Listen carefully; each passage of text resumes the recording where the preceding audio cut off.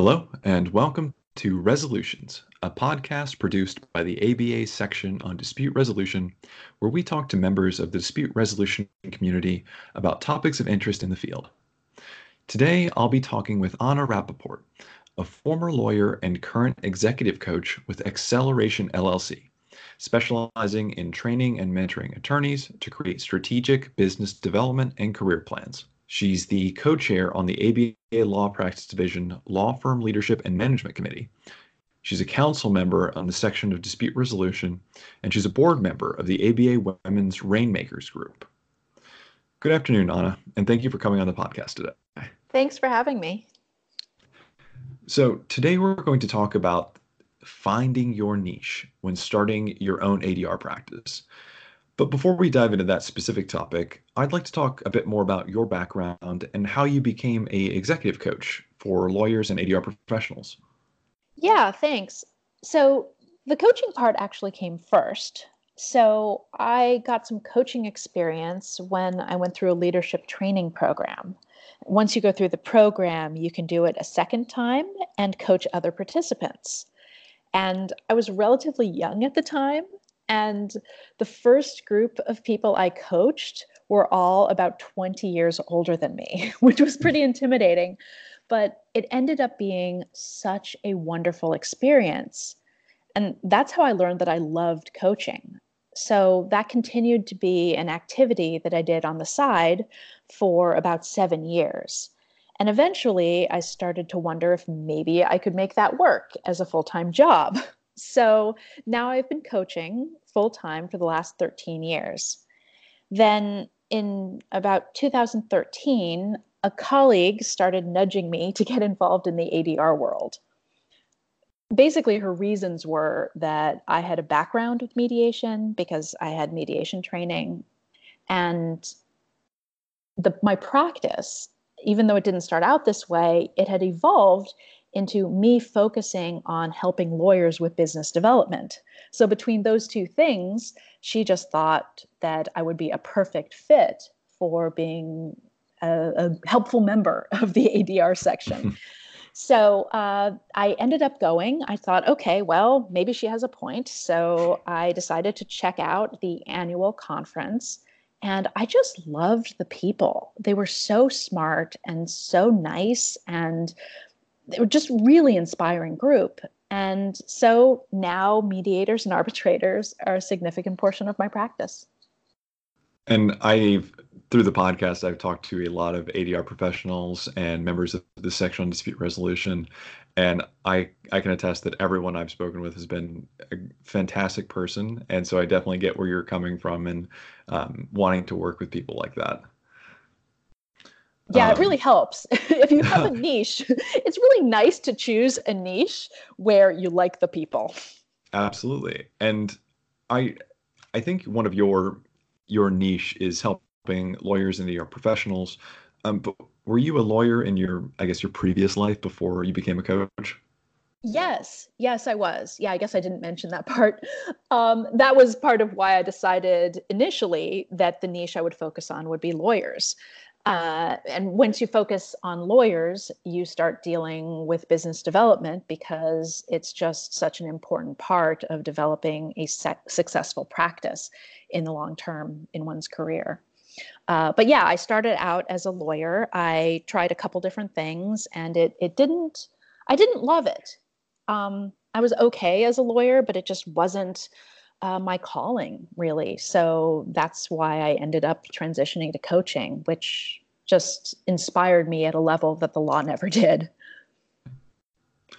Well, we talked about how you found your niche, but let's talk more about what it means to find your niche when you're starting your own ADR practice. So, Anna, we've talked about how you found your niche in executive coaching. But let's talk a little bit more about how you find your niche when you're starting out on your own as an ADR practitioner or a lawyer. And I'm sure we could fill a series of podcasts on how we address all the obstacles to starting your own practice and how coaching can help with those obstacles. But let's discuss how coaching can help you find your niche when you're starting out. So I guess my first question is, when we talk about finding your niche, what do we mean when we say niche? Yeah, so a niche really just means aiming to be the go-to person for a certain type of case, or at least that's how I define it. Right. there's there's a whole world of mediation cases out there, and choosing a niche means that you're going to market yourself to just a narrow segment of all those possible cases. So, really, the question is, how do you narrow it down, right? How do you choose which sliver of that pie you're going to go after? So, typically, you want to focus on geography and subject matter expertise. So, for example, an example of a niche might be divorcing couples in New York City that have a special needs child. Now, I know to most people that sounds shockingly narrow, but if you think about the goal is to you want to be the number one most sought after mediator for the particular kind of case in your niche. So, just being a divorce mediator in New York isn't enough, right? There are probably thousands of mediators in New York City who mediate divorce, maybe even tens of thousands. So you have to find a way to parse out a piece of that market where you can really win.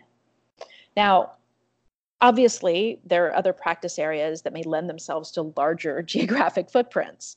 For example, if your expertise is school district labor agreements, you may define your niche, define your geographic area as the whole United States.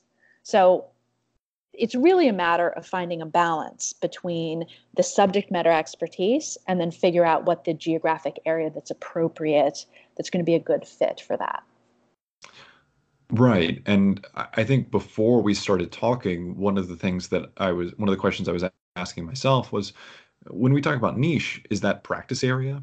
So in my head, I had it, if you practice admiralty law, for example, for 15 years, your niche is going to be admiralty law. But it sounds like it's a bit more complex than that.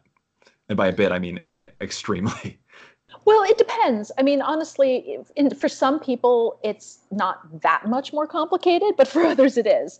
So, first of all, with admiralty law, I don't really honestly know anything about admiralty law. Uh, my guess is there maybe at least a lot of it is not something that lends itself to mediation because some practice areas don't. Practice areas where the parties, maybe one of the parties is the government, that's not going to lend itself to mediation, at least not typically. So that's one thing to consider. But in terms of your general question, right, is niche different from practice area? I mean, that's a mistake that most people make, right? And frankly, it's the same mistake I made when I first started my coaching practice. I thought, oh, you're supposed to have a niche. Okay, well, I'm a lawyer. I'll coach lawyers, right? You just choose something that makes sense, but you haven't really thought through it in a systematic way. So, people have their practice area and they think that's enough. So let's take construction law, for example. There's a big difference between infrastructure related construction mediations, right? Those may have environmental issues, they might have hundreds of subcontractors, versus you may have a construction case where it's just a conflict between a homeowner and a general contractor. Now, both of those are construction mediation, but they're very different niches, right? Where are you going to network for one versus the other is going to be very different. What kind of articles will you write? Who are you going to try to develop relationships with? I mean, those are the kinds of questions that you want to be obvious after you've chosen your niche, right? Once you know your niche, those other things flow pretty naturally. So that's why it's really helpful to choose a niche, not just because, I mean, I guess we're probably going to get into more of those parts later, but it's not just a matter of, what you say to someone when you meet them at a cocktail party, but it's also a matter of it gives you direction in terms of the actions that you are going to take to promote your practice. So we talked earlier about areas of the law that don't lend themselves to mediation. What would my niche be if I take admiralty law? Assume, because probably is the case, admiralty law does not lend itself to mediation. How do I focus my search on finding a niche if my prior practice isn't something that is often mediated? So a lot of people have some version of that dilemma, if not because they were admiralty lawyers. And I could be wrong about that. I just don't know enough about it. Anna, I hope we're not alienating admiralty Admiralty lawyers in lawyers, this podcast. there may If be any some. if any of you are listening out there, we apologize. Well, maybe someone will, write in and tell you that they have a thriving mediation practice in admiralty law, and I will learn something from that, which would be And we great. would love to have you on the podcast for a future episode. Exactly. So, but the general question is, what if you don't have an obvious practice area that lends itself to mediation? Because there are a lot of people who have that. Either there's people who are maybe early on in their career and they don't have that much experience, or there are people who maybe they're general counsel, they're retiring as general counsel, and they've done a little bit of everything. So, I mean, people in that position also have this kind of dilemma. And the question is really about choosing something that's a good fit for your personality, a good fit for your interests. I mean, you're not going to choose something that you have zero experience with, or at least that probably wouldn't be a good idea. Right. But if you have a range of experiences, you sort of look at those different options you have before you and evaluate which one you would have a competitive advantage in. And part of that would, of course, be, what do you like?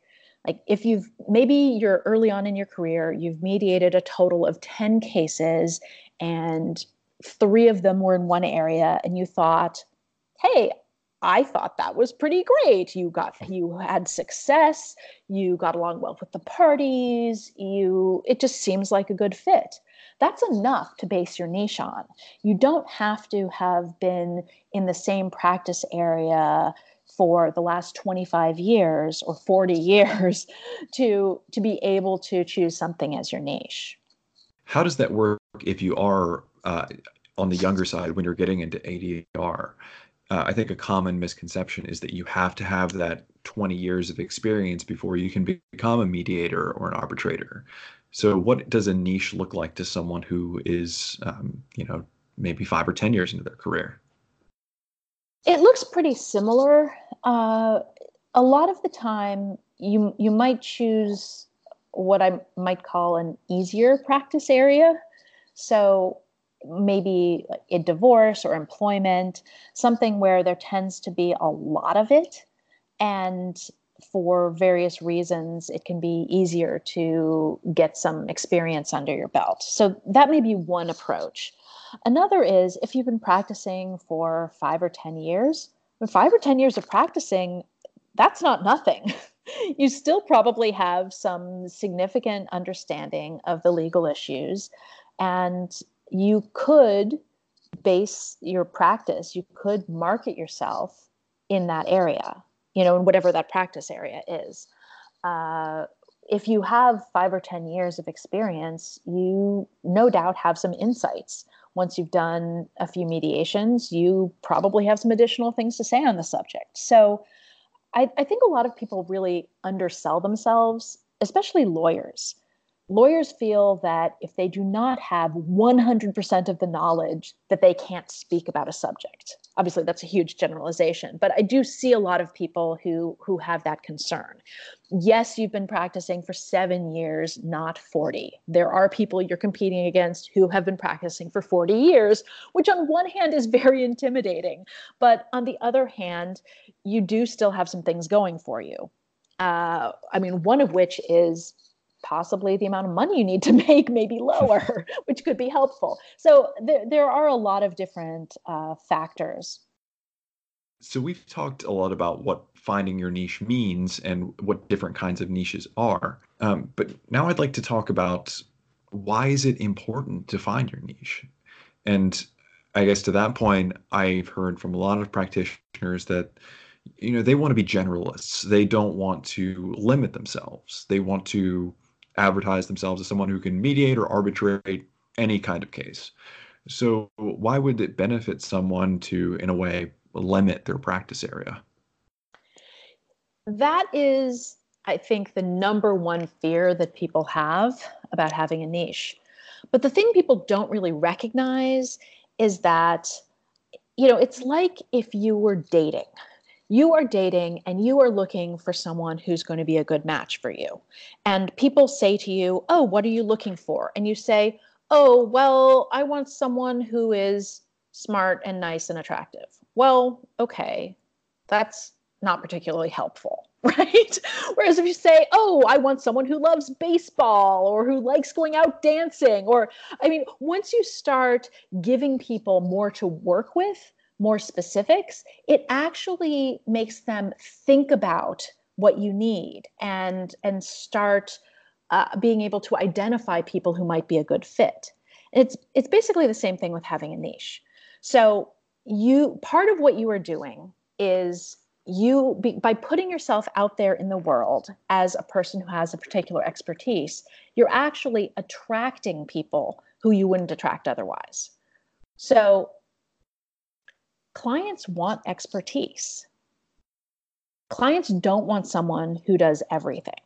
If you think about it like this, if you had to choose, you need brain surgery and you need to choose between a general surgeon or a brain surgeon. I don't know many people who would choose the general surgeon. Now, this general surgeon may be wonderfully competent, but that doesn't change the fact that you need brain surgery and you want a brain surgeon. Now, the fact that the surgeon may be perfectly wonderful, perfectly competent, but that just the clients don't feel that that's what they need, right? The clients have been struggling with some issue for possibly years. And if they feel like if it was easy to resolve, it would have been resolved already. So, given that they see this thing as some big, hairy knot that needs to be undone, they want the best person for the job. And in their minds, the best person for the job is one who has subject matter expertise.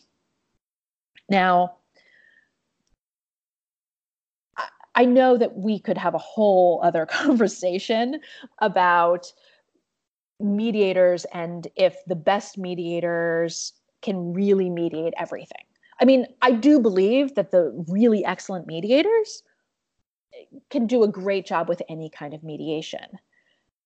However, there is also the fact that, especially for more complex kinds of issues and particular subject matter areas, it is helpful if the mediator has a basic understanding of the kinds of issues that tend to come up in that area. They know the acronyms, they know the ramifications that commonly occur. There are things that subject matter expertise brings outside of just the general mediation skills. Now, I mean, so I really I think it can go both ways, but there is something to be said for the argument that it's valuable to have someone with subject matter expertise. So when we're talking about finding a niche, that to me is different than improving your skills as a mediator. If you improve your skills as a mediator, you're definitely going to get a better reputation in the ADR community, and that will certainly bring you some clients. But it's not really expanding your net in the sense of becoming a subject matter specialist is. You know, if a subject matter or a client looking for someone in an employment case isn't necessarily going to just look for a really good mediator, they're going to want a really good employment mediator. That's exactly right. I think it's a really important point and one that people often don't recognize. That, I mean, while it is true that the better you are as a mediator, the more likely you are to get referrals, the more likely people are to recommend you, the more likely you are to get repeat business in situations where that might be appropriate. Uh, so all of that is helpful, right? I don't want to discount that at all. But at the same time, you have to remember This is a super, super competitive marketplace. And the truth is, people don't really know what a good mediator is. uh, one person came to me at the very early on when I started coaching mediators, and she was saying to me, I've been in this market for years, and suddenly there's this new guy coming in and he is eating my lunch. He is taking all my clients, and he's not even a proper mediator. This is a legitimate concern. There are people who go in as mediators and they're not doing perhaps what we officially think of as mediation. And yet they're getting clients. There are a lot of things to think about in terms of how you want to frame yourself, the skills you want to highlight. I mean, part of it is really having the flexibility to give clients what they need as well as what they think they need. And I think a lot of mediators go in and they have an idea of how the mediation is supposed to go, and they don't always have as much flexibility in terms of supporting the clients the way that the clients want to be supported. Another way this shows up is I interviewed an employment a employment lawyer who does tons of mediations. They use lots and lots of do a lot of mediations, and I asked what she looks for in a mediator, and she basically said, well, it depends on the parties. It depends on their personalities, and for sometimes they want XYZ kinds of qualities. Sometimes they want someone who's going to be more facilitative. Sometimes they want someone who's going to be more directive. And they make that choice based on the personalities at play and sort of the dynamics of the case. So the point, I guess, is that there are a lot of different styles that can work. And obviously, the better you are, the more flexible and the more effective you are, sort of the better that is for your practice in general. But at the same time, I see a lot of people who are continuing to get more and more trainings, which is great, right? It probably is making them better mediators. And yet they are still struggling. So Anna, we've talked a lot about why it's important to have a niche in terms of, clients want expertise, but are there other benefits to finding and advertising your niche as a solo? Oh, yeah, absolutely. So, the first is that it narrows the competition, right? Rather than competing against thousands of people or hundreds of thousands, maybe not hundreds, tens of thousands of people, you are competing only against those people who have your same subject matter expertise and who are advertising themselves as such. The other thing is it focuses your attention. So there are so many things that you can do as a mediator to promote your practice, and they take time. If you're out there going to conferences, you are writing, you are speaking, you are networking, those things take a lot of time. And once you've decided that you're going to focus on a particular, a very particular subset, then you know where you should go, right? People are all the time saying, oh, well, I know I should network, so I went to XYZ conference. And then I ask them, well, how does that fit in with your niche? And they think about it and they say, oh, well, I guess it doesn't. So focusing your attention is really important. It also leverages client referrals. So you have, if you're active and known within a certain community and people ask about mediators, someone will pass on your name, no doubt.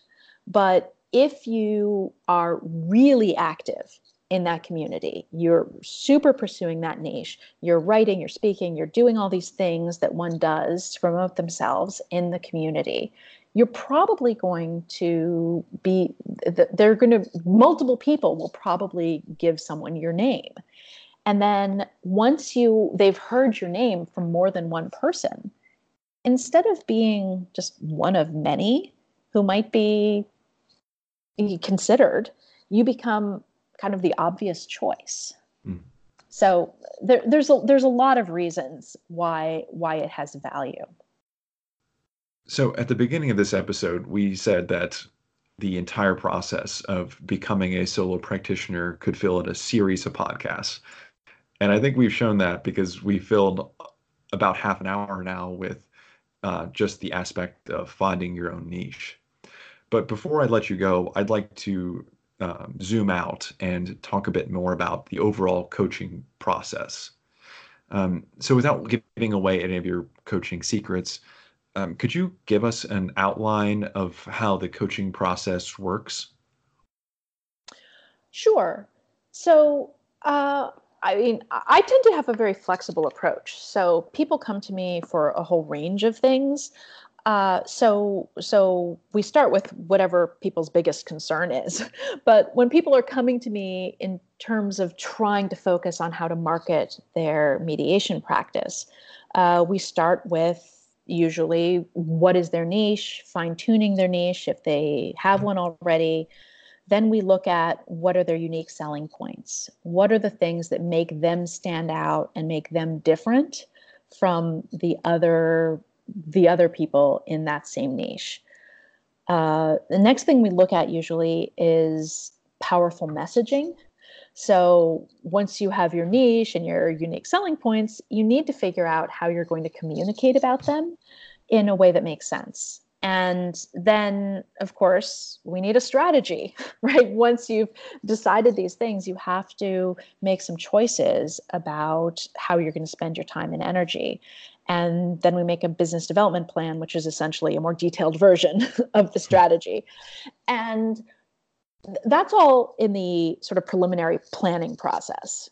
So when you're talking about lawyers, for example, your typical lawyer might not need to go through so much detail because a general law practice isn't as competitive as a mediation practice. But for setting up a mediation practice for success, it tends to be really helpful to go through those 5 elements first.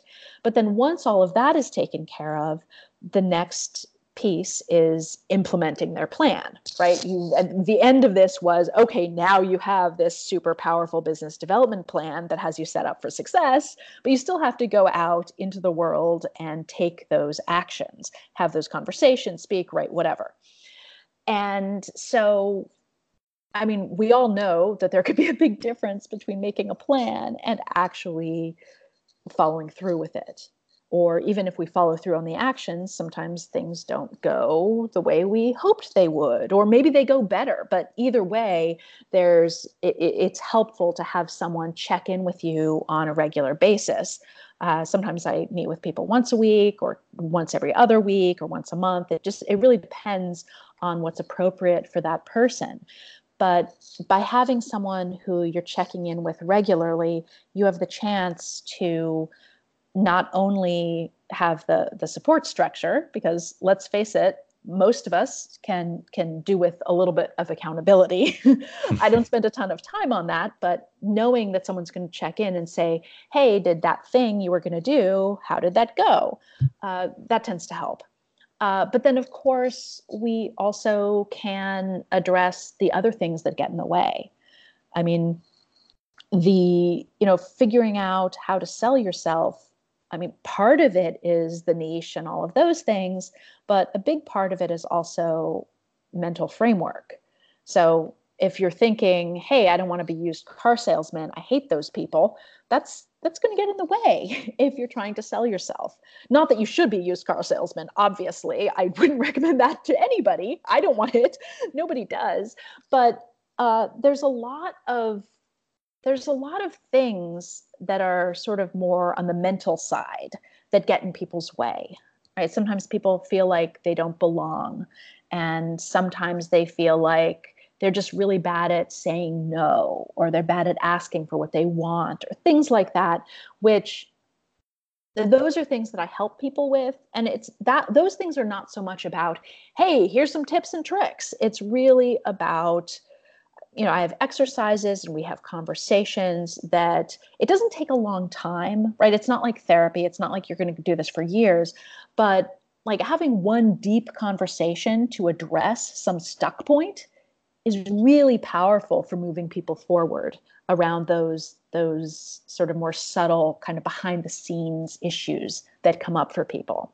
So the coaching is fundamentally those two things. It's figuring out the plan, which having a niche is a piece of that. And then there's the implementation. Absolutely. And it sounds a bit like an executive coach is part business planner, part therapist, because you're dealing with both the marketing and business planning aspects, but you're also dealing with a lot of the personal aspects of it as well. There's, people have always said this to me when I've explained about my coaching practice. And I've had a lot of clients who have me and they also have a therapist. And sometimes there are topics that come up with the therapist and with me. But there are really some differences. The thing about coaching is that it is very forward looking. So Right. although we might have a conversation at some point about feeling like you didn't belong in high school, or what your family's approach to like how they felt that their role was in the community, or like things like that might be relevant, right? We might have a short conversation about that, but it's really just to briefly identify where some of these ideas or preconceptions might be coming from. But it's not something we spend a lot of time on, because the whole goal is to say, oh, I have this framework. This framework is maybe not correct or maybe not applicable in this particular situation. And then you can make a choice about how to move forward. It's not something where we spend hours and hours diving deep into your psyche or anything like that. Well, Anna, we could probably talk all day about the different aspects of coaching and the process that goes into establishing your own practice. But I'm going to let you go. And if our listeners want to get in touch with you or learn more about the coaching process or the process of starting their own practice, where can they find more information? I actually have two websites now. I have accelerationcoaching.com, which is spelled EXCELLERATION coaching.com. It's all one word. It's a combination between excellence and to accelerate. So unfortunately, it's not a word, which is a little bit difficult. So accelerationcoaching.com, or I have one that's specifically for mediators and business development, which is marketingformediators.com. That one's fortunately easy to spell. And on that one, I actually have some videos posted that talk about the 11 common mistakes mediators make when developing a practice. So you may want to check that out. Absolutely. I'm sure our listeners will visit your sites and probably get in touch with you with some more questions. But Anna, thank you so much for taking the time to talk with me today. It was great learning more about finding your niche as a solo practitioner and how the coaching process can aid practitioners getting their start. So thank you for taking the time to talk with me. And to our listeners, thank you for tuning in, and check back next week for another episode of Resolutions. Thanks. It was fun.